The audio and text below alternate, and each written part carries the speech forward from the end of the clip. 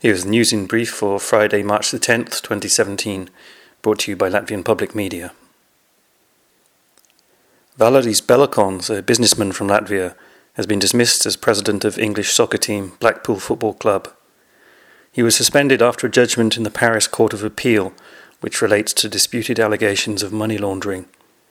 The owners of Blackpool FC, the Oyston family, and Belakons, are also set to go head-to-head in the summer in a separate legal case in the High Court in London.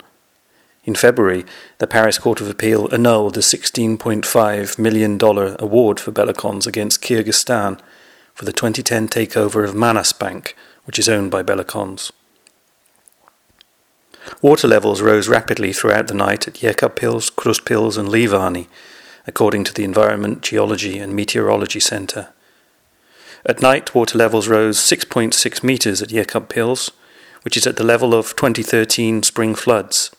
However, it had dropped by 30 centimetres to 6.32 metres above the baseline measure. Only the Daugava River is in danger of flooding. 17 asylum seekers from Eritrea arrived in Latvia from Italy on Wednesday under the EU relocation scheme, said the Citizenship and Migration Affairs Office on March the 9th. Latvia has admitted 255 refugees under the EU plan so far.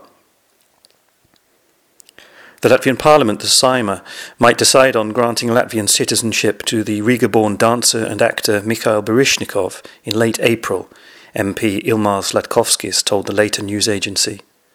As previously reported, Baryshnikov seems to be in favour of accepting the citizenship. You can read all the latest news from Latvia in English, Latvian and Russian at www.lsm.lv.